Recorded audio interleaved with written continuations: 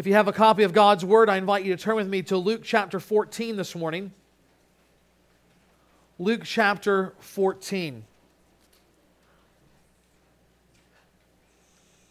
Some of you may know the name James Montgomery Boyce. For those of you that don't, he was a Presbyterian minister who was well known for his expository preaching at 10th Presbyterian Church in Philadelphia. His sermons were good and lasting and true enough that they have been bound into a multi-volume commentary set, which are even sold still today. But more than his preaching, Boyce also served as the chairman on the International Council on Biblical Inerrancy.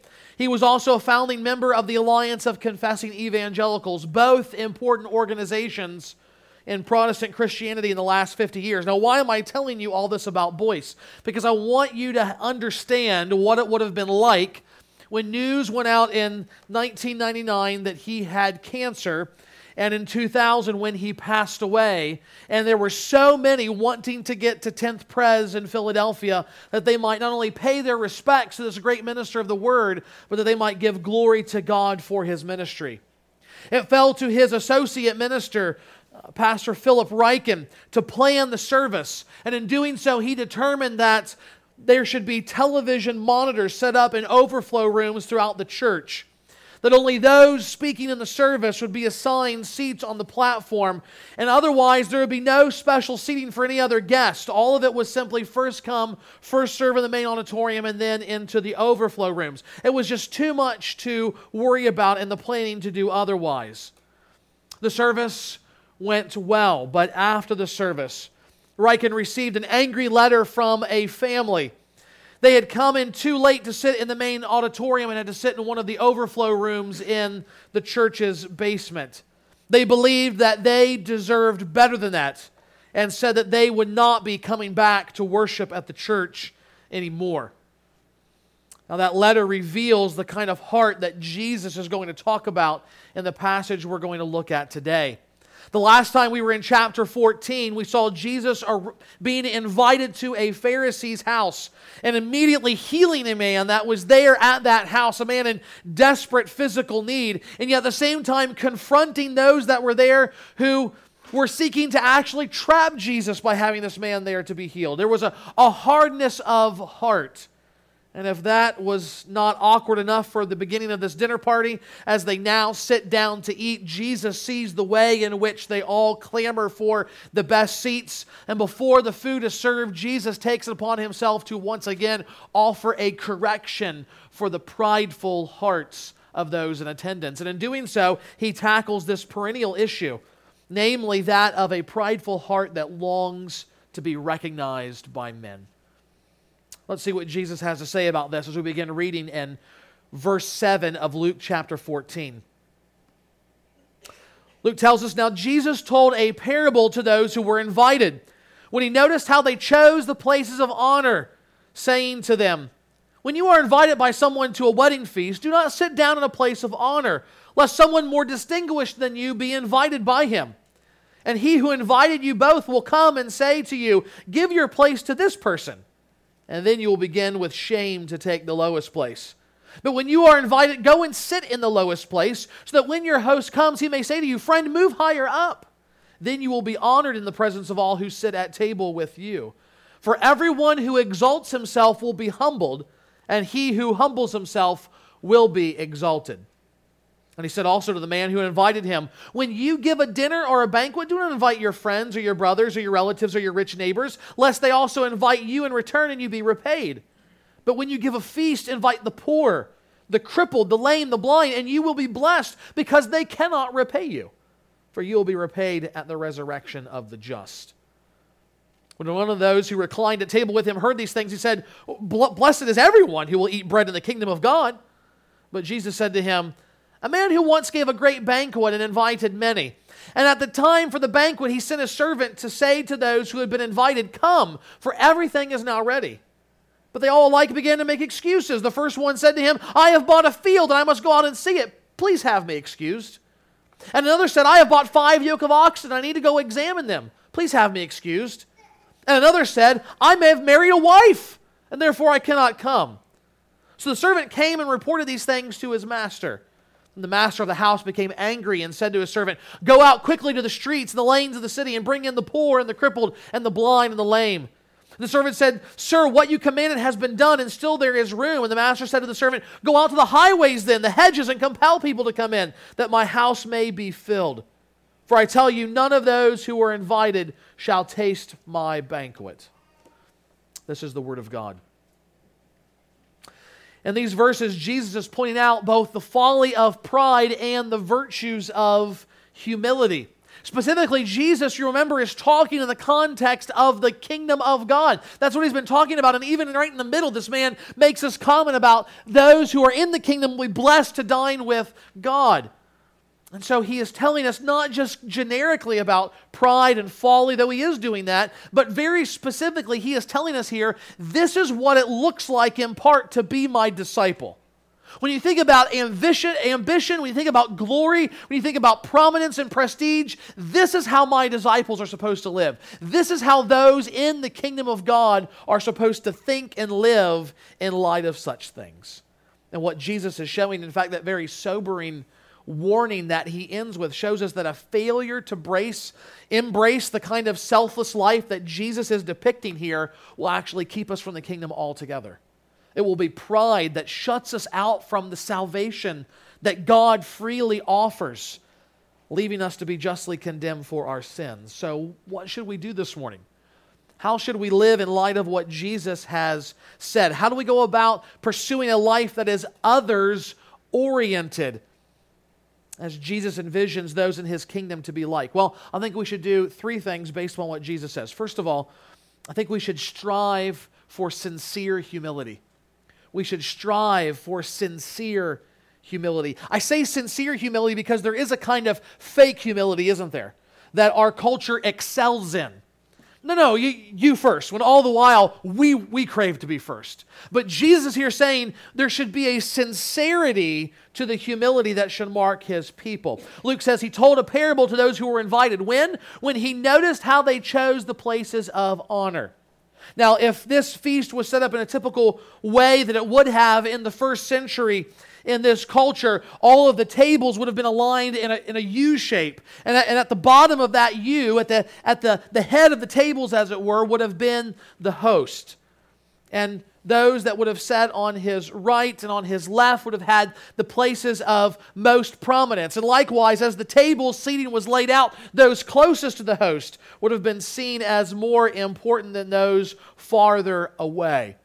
Now, when we think about this kind of seating arrangements, this is not isolated to Israel in Jesus' day. We see this both in the Roman culture of his day, we see it in cultures before that, we even see it in cultures all throughout time up until today. Some of you are fans of shows like Downton Abbey, and when they have those formal dinners, what do they have? They have specific places where those guests must sit based upon social standing and sometimes to avoid bad conversation at dinner. There is a certain wisdom there, but there's also a highlighting of the prestige of the guests. But on a more common basis, on a basis, frankly, that is often more hurtful, or at least has been for most of us, that have not been the most popular of people, think about the jockeying for position at the school lunchroom that takes place every day of the school year. Where you sit says something about your social standing at that school. So we see this all over the place. And here Jesus is using this kind of thing to tell us about what life should be like in the kingdom. In fact, he specifically says what we see taking place here of this seeking out the best places, that shouldn't be the way that my people think. That shouldn't be the way that my disciples live. So instead, he says they should avoid self-promotion. They should avoid self-promotion. In verse 7, it says, when he noticed how they chose the places of honor, saying to them, when you are invited by someone to a wedding feast, do not sit down in a place of honor, lest someone more distinguished than you be invited by him. And he who invited you both will come and say to you, give your place to this person. And then you will begin with shame to take the lowest place. So here's the parable, here's the illustration that Jesus is giving. Imagine what this scene would have looked like. The guests are moving about in the room. They're talking to people, trying to make their way to who? The most important person in the room at that time, the host of the party. So you're saying hi to this person, telling a joke, and then you're kind of moving your way slowly towards the host over in the corner. And you're saying hi to this person, and you're doing whatever, because what you hope will happen is that you will be able to stand next to the host in conversation when the steward of the kitchen comes out and says, the meal is ready. And you will be in the middle of a conversation that will not be finished. He'll certainly want to continue it. So he will say, come with me, and he will take you by the hand, and he will lead you down and set you at his right or at his left in one of those seats of prominence. And everyone will be able to know you are the most important guest that is there. That was the hope that would have taken place. Perhaps you're more shrewd than that. Perhaps you realize you're not really wanting to get the right or the left exactly, because what you know will happen is people will think ill of you. They'll think that you are trying to maneuver your way into that position. So what you decide to do is maybe move a seat down, one or two, and just kind of hover behind that chair. Remember, these tables would have been low on the ground, barely a foot off, and there would have been cushions or very low to the level couches. Not chairs like this. Everyone would have been reclining and laying down, so you would have been standing up perhaps by a seat kind of close to the host. So people would come, you'd be having conversations, and in your mind, when the steward came out, you would just be seated right where you were standing, which seemed most natural, most easy, and therefore still have a place of prominence. But Jesus says, in the midst of all this thinking and planning about being seen as important, imagine what happens when you sit down. There's been a group gathered there around that host, and when they come down, there's not enough room for that group to sit. So the host looks at you and says, would you mind moving down so these friends can sit here? And suddenly you just feel mortified that you're being asked to move from this position of prominence down lower. Because when you get up and look, there's already somebody sitting next to you and next to you and next to you, and the only seat left is the one at the very end. Least in prominence, last in food. This is not the place you want it to be. You'd be angry for being outplayed and embarrassed at the loss of face. That kind of anxious maneuvering, that kind of worship of reputation, Jesus is zeroing in on that and saying, just forget about that stuff. That's not what you're to be about in the kingdom of God. That's not what the kingdom is about. That's not what you, if you're going to be my disciples, are to be about. And that is a powerful word today, because we play those games in so many ways today, so many more sophisticated ways today. We live in an age of endless self-promotion. Given the use of social media, I think it's fair to say we live in an age of unprecedented self-promotion. And this is coming from someone who is on social media. Sometimes it's subtle. We post and we tweak carefully crafted lines of 140 characters to artificially define ourselves for the world. It's not really who we are, but it's who we want people to think we are. Other times it's more obvious. Politicians have websites devoted to highlighting their victories, and yet they somehow fail to post about their defeats. It was even revealed in recent weeks that many of the edits to Wikipedia actually originate in the staff offices of Washington, D.C. You literally have people working for congressmen and women in the White House rewriting history, deleting references to anything that would tarnish the reputation of elected officials, or selectively presenting topics or plans that would push a political perspective or agenda. That's on both sides of the aisle this has been happening. If you're really interested to see that, there's actually a Twitter account that automatically tells you when someone from a congressional staff office tweets something and points you to the page on what they changed. Isn't technology amazing? But the church can be tempted to do the very same thing. As someone who likes to read blogs and articles, I always regret reading the comments. Occasionally there's something good there, but more often than not, it is a pulling of ignorance. But when it comes to this, I'm always amazed and chagrined how many pastors will comment on an article just so they can drop in a link that points people back to their own site or something that they have done. It is a means of self-promotion. And I have to be honest and say, I can't tell you how many times I've thought about hitting delete on my own blog, because it is so easy to be caught up in this culture in which we swim of wanting to make ourselves look important, and to force our way up the ladder of prominence in the culture in which we live. And yet Jesus is looking at all of that and says, just stop. That's not what we're about. That's not what drives us. Avoid that kind of thing. If we're going to strive for sincere humility, we need to listen to him and obey. Moreover, in the pursuit of humility, we should not only avoid self-promotion, but also wait for prominence. Wait for prominence.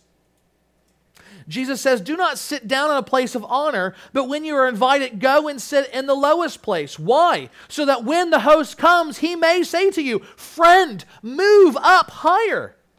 Then you will be honored in the presence of all who sit at table with you. For everyone who exalts himself will be humbled, and he who humbles himself will be exalted. So once again, in the context of this party, Jesus says, don't try and finagle your way to the front. Start at the end of the line.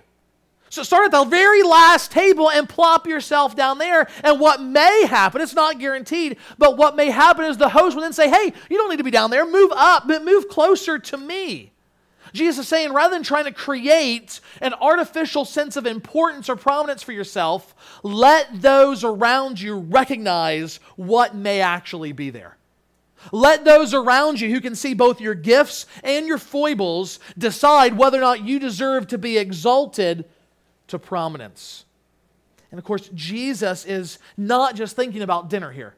He's not just giving you social graces to think about. He is using these illustrations to point to a larger principle for life. Verse 11, everyone who exalts himself will be humbled, and he who humbles himself will be exalted. And that's no more true than when it comes to God himself. If pride is welling up in our hearts, God has no problem humbling you for your own good. For your own good. That might come through physical means. I remember a pastor telling me one time, because he had been sick to the point that he had to go to the hospital for a few days, going in to pray with him, and he said, you know what? He says, sometimes you just get too big for your britches and God has to knock on your back and wake you up a little bit. God has no problem using physical means, whether it's poverty, whether it's illness, whether it's the loss of something, to humble us if we are proud. That doesn't mean that every time something bad happens, he's humbling us. Don't go away from that. But what I'm saying is, God has no problem doing those kinds of things because he is more concerned with our godliness than our greatness. He's more, that's something you can tweet. God is more concerned with our godliness than our greatness. Jesus says here that those who seek to exalt themselves will be humbled by God. But those who humble themselves, those who acknowledge, I am not the best, there is always someone greater, and specifically God, I have great need of you, God, then those are the ones that will find themselves exalted by God. Thinking about eternal things, about the kingdom itself, as Jesus is obviously concerned with. If we think that we are able to stand before God on the final day on the basis of the worth of our gifts or our service, our life before him, serving in whatever power and strength and righteousness that we've had, we are sadly mistaken.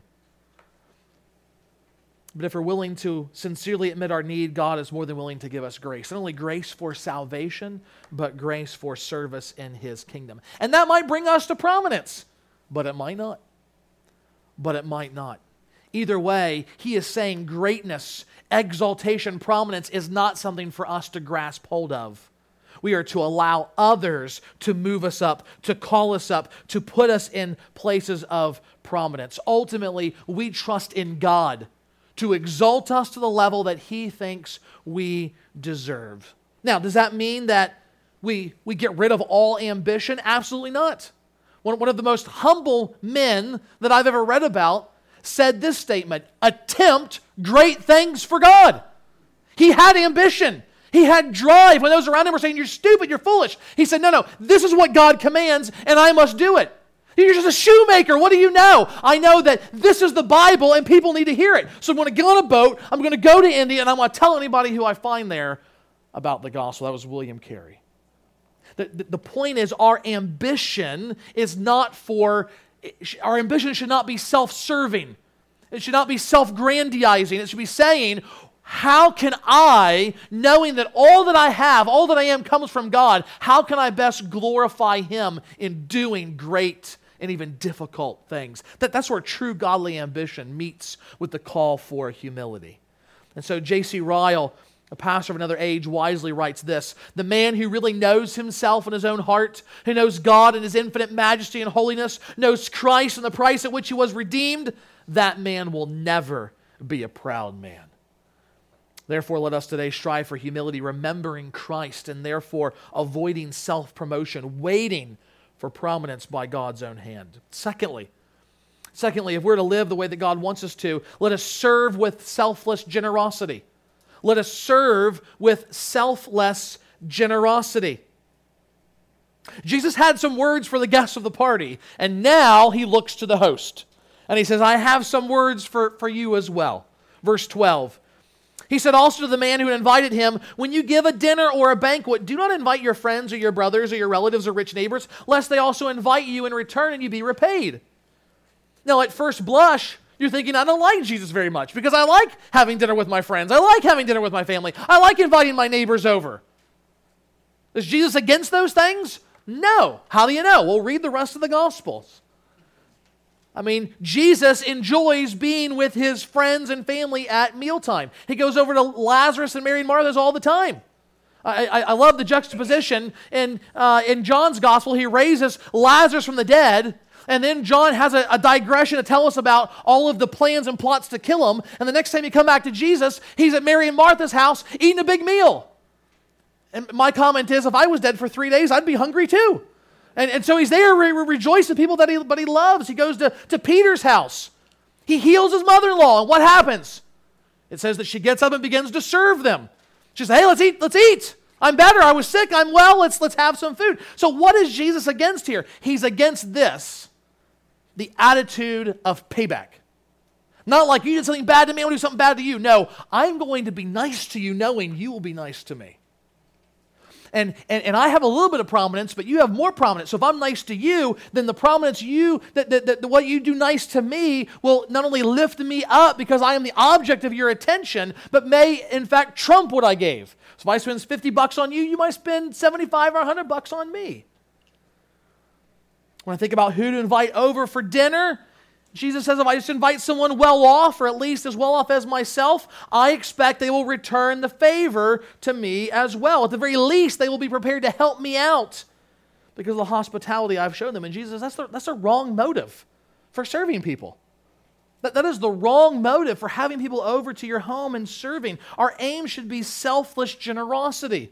The principle that was given to the promise, through the promise in Abraham, as well as to Israel and to the church, is this: I serve using the abundance of resources God has given to me, not that I might achieve prominence or be blessed, but that I might bless others. So if you've been given much, then God expects that you will steward that well, that you might serve much and bless much, not get more by how you serve. So how do we live that way? How do we live with selfless generosity? Well, Jesus gives us two practical things. The first is this: we need to look past those who can repay. Look past those who can repay. This is how Jesus begins. Don't serve with self-interested motivation. Think about how tempting it would be if you're the host of this meal not to have the intention of serving those around you, but seeing this meal as an investment in your future. Frankly, this whole passage, when I first began reading it and thinking about it, reminded me of our trip earlier in the Philippines this year.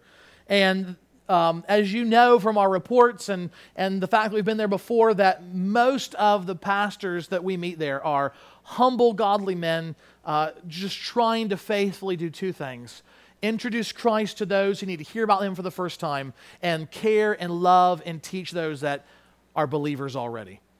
But every once in a while, just like here, you find a dud. And there was one guy in particular that it was actually the only night that June wasn't with us because his daughter was graduating from high school. And so he sent us over to this other place with some other people, and we were going to this fellow's church, and we met at his office first, and we had a nice refreshment after our long drive, on another long drive over to his church out of the city, out into the village.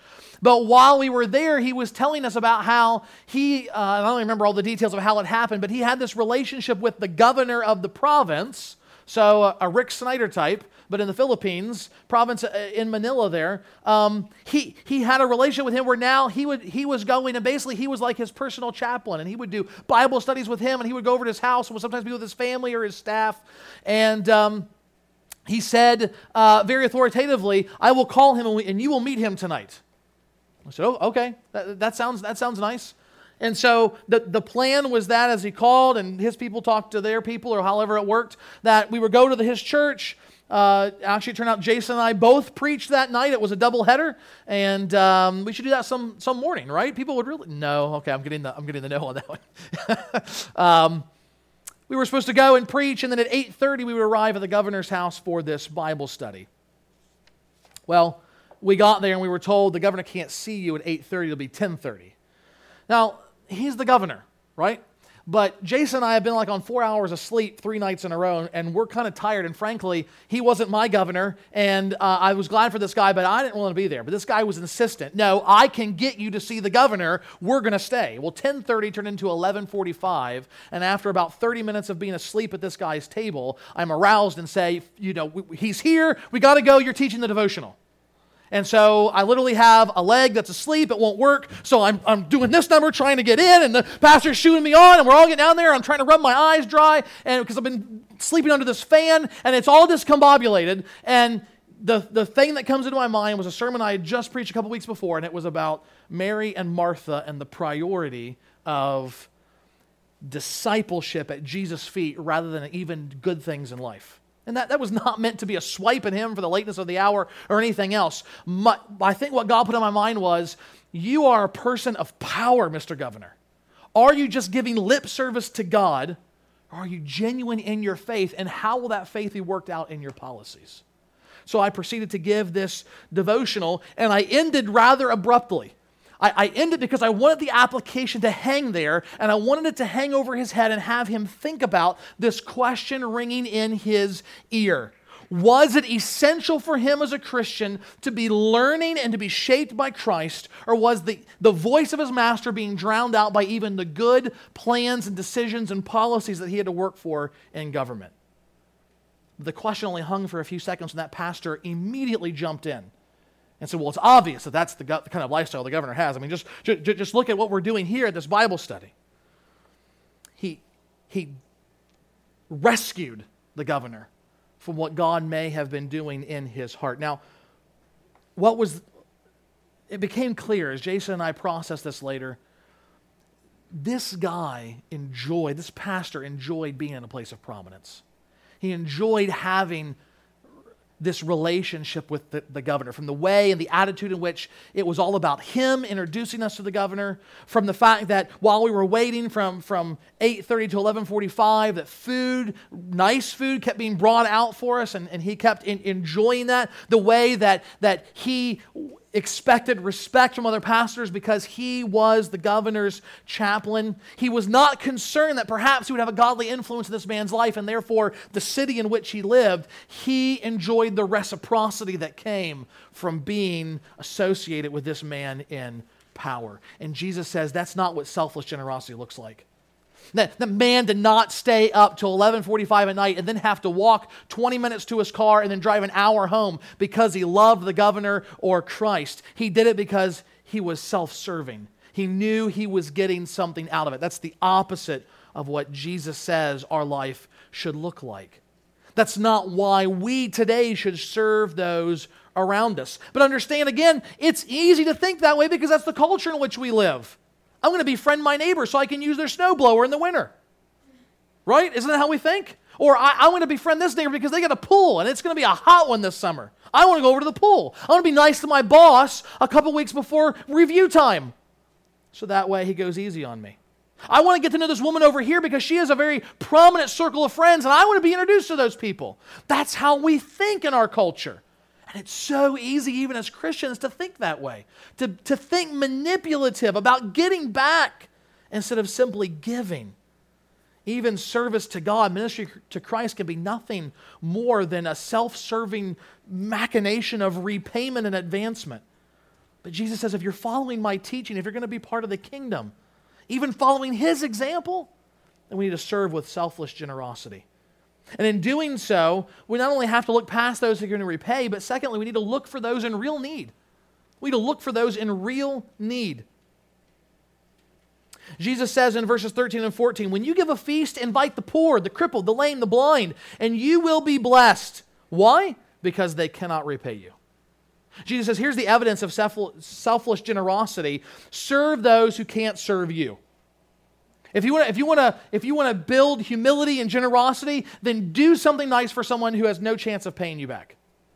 I mean, you just know. I mean, that's what all these people have in common. The poor, the crippled, the lame, the blind, they can't repay you. They have nothing to offer you. They cannot advance your social status. They don't have resources for you to use. Nothing. So you helping them, you serving them is simply an act of humble, selfless, generous love towards them. That's what Jesus is saying here. And yet notice the promise that he gives. Not only will you be blessed in this life, but you will be blessed in the life to come. You will be repaid at the resurrection of the just. Now, it doesn't mean you give somebody $10 now, you're going to get $100 in heaven. Doesn't work that way. I guarantee you hear that on television. Okay? You hear that about planting the seed of faith. Okay? The seed of faith is the gospel that needs to be believed. Okay? Let's just be clear on that. All right? So because you can turn what Jesus says right back into the opposite of what he's trying to say. You know what Paul quotes Jesus? We don't have it in the Gospels, but Paul quotes him, giving evidence that he saw the resurrected Christ and was discipled directly by him. He says, here's what Jesus says, it is more blessed to give than to receive. You can find that in his letter to the Corinthians. This is part of the blessing that comes to us, knowing that we have been used by God to serve others. So the question comes down to, well, let me back up and say, okay, so what kind of reward is he talking about, John? Repay to the resurrection of the just. What is that going to look like? I don't know. I don't have any idea because the Bible doesn't ever tell us.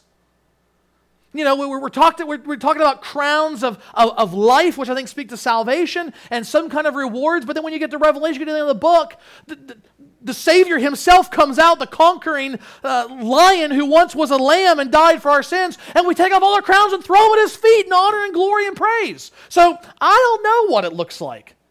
Here's the question that I have to ask myself. Am I serving for the reward that comes and goes in this life, or the one that ultimately comes from the hand of God and lasts for eternity?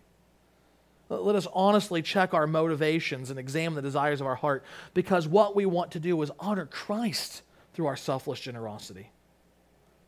Finally, I think Jesus directs us as those seeking to live as his disciples in his kingdom, that we must be able to see with spiritual clarity. That we must be able to see with spiritual clarity. Now, what am I talking about there? What are we seeing exactly? Here's what we need to see from the verses that follow, verses 15 and 24. God himself sets the example for how we ought to live. And if we fail to accept his invitation to fellowship with him, then we will have a life that results in spiritual disaster. Jesus has done what he is good at, getting at the heart of those around him. I mean, can you imagine being at any kind of a formal meal where the guests start shooting you down, pointing out your sins? I mean, I envision crickets chirping. I don't know if they even have crickets in Palestine, but there you go. And you're just thinking, what's going to happen here? And Luke says this guy, I think well-intentioned, tries to kind of bail things out and keep things going. Verse 15. When one of those who reclined at table with him heard these things, he said, well, blessed is everyone who will eat bread in the kingdom of God. What is he saying? Jesus just said, invite the poor, the lame, the blind. And he said, well, sure, anybody who's in the kingdom, they're going to be blessed. Oh, okay, true enough. But Jesus says, basically, what makes you think you're going to be in the kingdom? See, you have this assumption, everybody there has the assumption, we're in, and of course it'd be great if all these other poor people get to come in too. Jesus says, let's stop. Let's think about what the kingdom of God is going to be like. Let's think about what the banquet feast at the end time is going to be like. So he says, verse 16, a man once gave a great banquet and invited many. At the time for the banquet, he sent a servant to say to those who had been invited, come, for everything is ready. Now we need to pause here and understand. You've got two invitations, right? Verse 16, he had invited many. Verse 17, then he goes to those who had been invited and invites them again. Come, everything is ready. And what we understand culturally is that in Jesus' day, that's how parties worked, okay? You had two invitations. A couple days before the party, someone would go around and say, hey, the party is Thursday. Are you coming? It's going to be a wild shindig. It's going to be great. The wine will flow freely. Can you make it? And they say, sure, put me on the guest list. Sounds great. Love your master. Can't wait to see him. And he goes through and will say, no, I can't do it. So that steward comes back, a servant comes back, and he says, okay, here's the guest list. Here's who's coming, who's not going to come. And so the master of the kitchen looks at that and says, great, I think we're going to need about 15 lambs. And they go to work.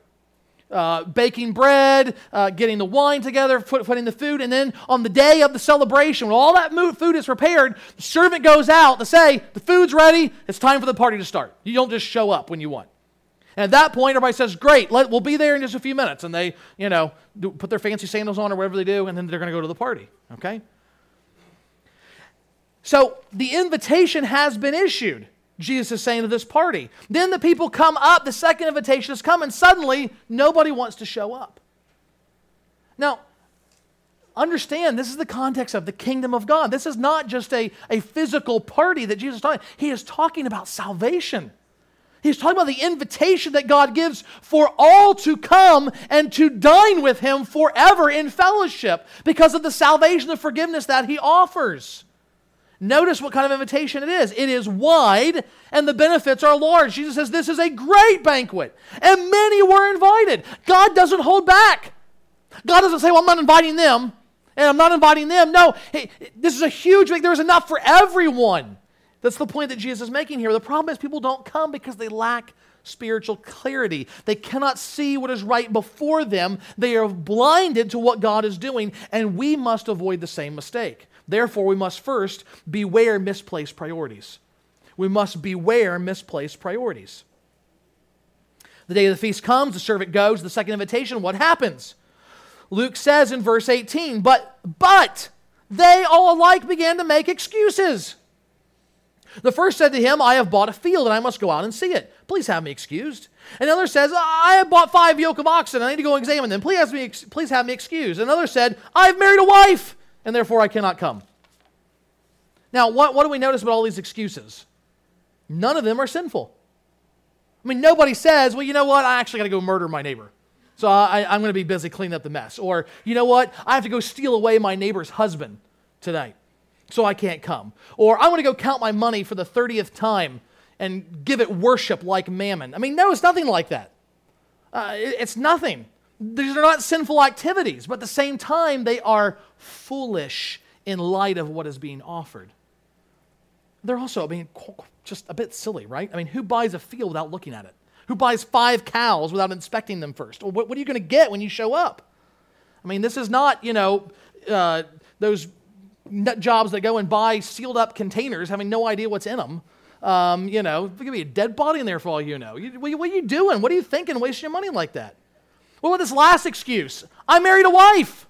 Good for you. He doesn't even say, please have me excused. You just close the door. I can't come.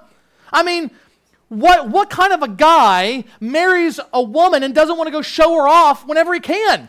Take her to the party. Look at this wonderful wife I have. I mean, think about this. This is massive date night on somebody else's dime. What are you, an idiot? You take her to the party. I mean, who buys a house or 5 cars and you don't go see it first? All these things are ridiculous because they're just excuses. They're just excuses. They're not real reasons why these people cannot come. Remember, all these people had already accepted the first invitation. This is the day of the party. They're making the excuses. So they said, yeah, sure, we'll come. Sounds like a great time. But now they've lost interest. And there's no excuse for their misplaced priorities. In fact, it would have been incredibly insulting to the first century host. And that's why he gets angry at the response. I mean, to be honest, this is the kind of thing that would start clan wars. And of course, Jesus' point here is about eternal things, isn't it? We've seen it before. We've seen this passage. Verse 14 and 15 makes it clear. These people think that they're part of the kingdom. These people think that they're already going to the banquet, that they have salvation with God. But Jesus says, you don't, because you're rejecting me. God's own Son. I'm the one who gives you the kingdom. And when you turn away me, then you're turning away God. They're saying, like the people in the parable, we don't want that. We'd rather do our own thing. We'd rather have our own plans. We'd rather have our own way of religion. You see, the Jewish people had received the first invitation to the law and the prophets of the Old Testament. And now Jesus, God's own Son, has come with the second invitation. The kingdom is here. The food is being prepared. The banquet is being laid out. It is time to come and fellowship and feast with your God. And they say, no thanks. No thanks. They don't want the feast of God's salvation because they've become blinded to what it really is. They have their own ideas about what it is. And Jesus' message does not match up, so they allow their misplaced priorities to lead them to reject the invitation. And in doing so, they're rejecting salvation itself. That's the point that Jesus is making here. We have to say, what about us? We have to beware our own misplaced priorities as well. Some of us have heard the call of salvation and we refuse to come because so many of the things are in the way. We've got ambitions. We've got a lifestyle that we like, and we just think, I don't want to give those things up. Friends, don't make the same mistake as these religious people did, who thought they had something but they never did. They thought they knew God. They thought they had His salvation. They thought they were going to be at the kingdom. But their misplaced priorities kept them from actually having real faith in God. And so we not only need to be aware of our misplaced priorities, but more positively, we need to behold God's saving promises. Look into the text and behold God's saving promises. Jesus says all these excuses come in, so the servant comes and reports these things to the master. And the master of the house gets angry, and he says to the servant, go out quickly to the streets and the lanes of the city and bring in the poor, the crippled, the blind, and the lame. The servant said, sir, what have you commanded has been done, and there's still room. And he says, then go out to the highways and the hedges and compel people to come in, that my house may be filled. For I tell you, none of those men who were invited shall taste my banquet.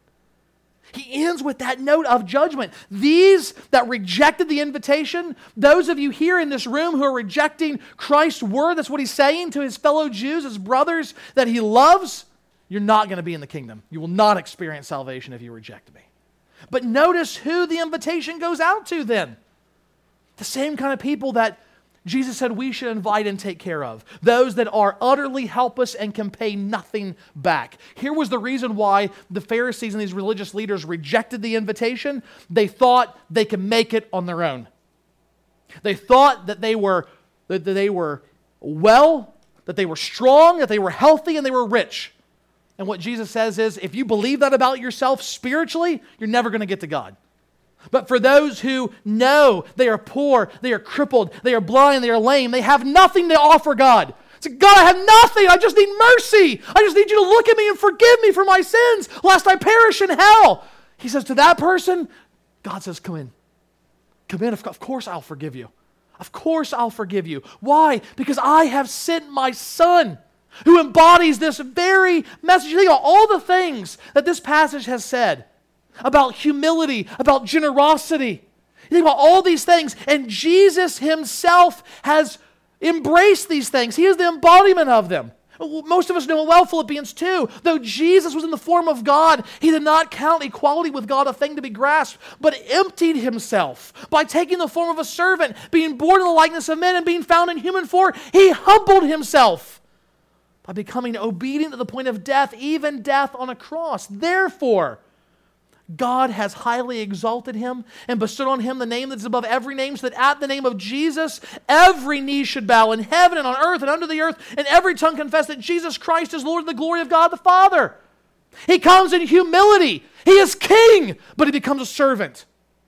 He comes with generosity. He gives out his very life for sinners who deserve hell. And what happens?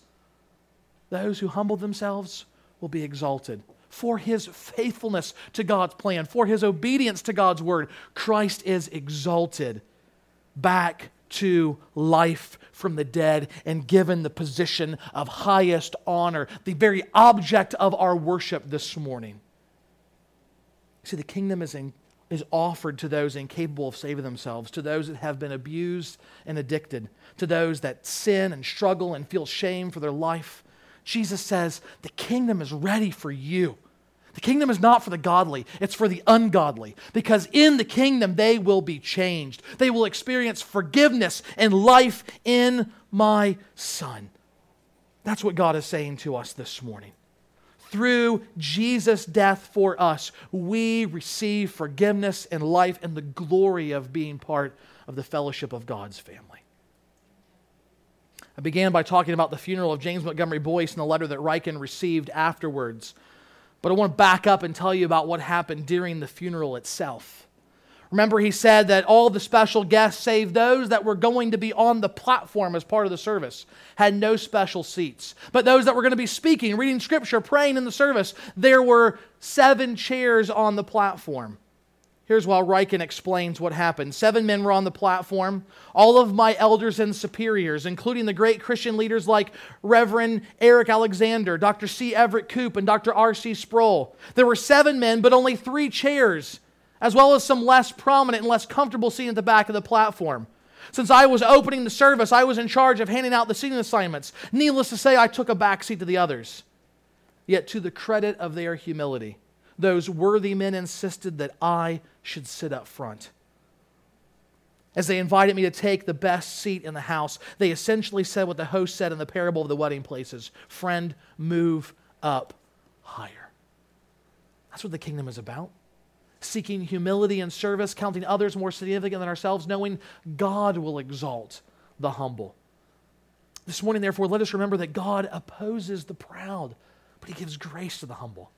Therefore, let us submit ourselves to God, accepting His gracious invitation rather than running away in our own direction. Let us draw near to God through faith in Christ, knowing that when we do, He will draw near to us. Father, that is a sweet and precious promise from your word, that if we draw near to you, you will draw near to us. So I pray, God, regardless of where we're at, if we've been a Christian for decades, or perhaps we're here and we know nothing about Christ except what we've heard these last few minutes, that we would draw near to you by faith in your Son, that we would see our great need of you and come to you knowing all we have is Him. All we have is your Son, who issues the invitation, who died for our sins, and who lives righteous and exalted, that we might be in fellowship with you.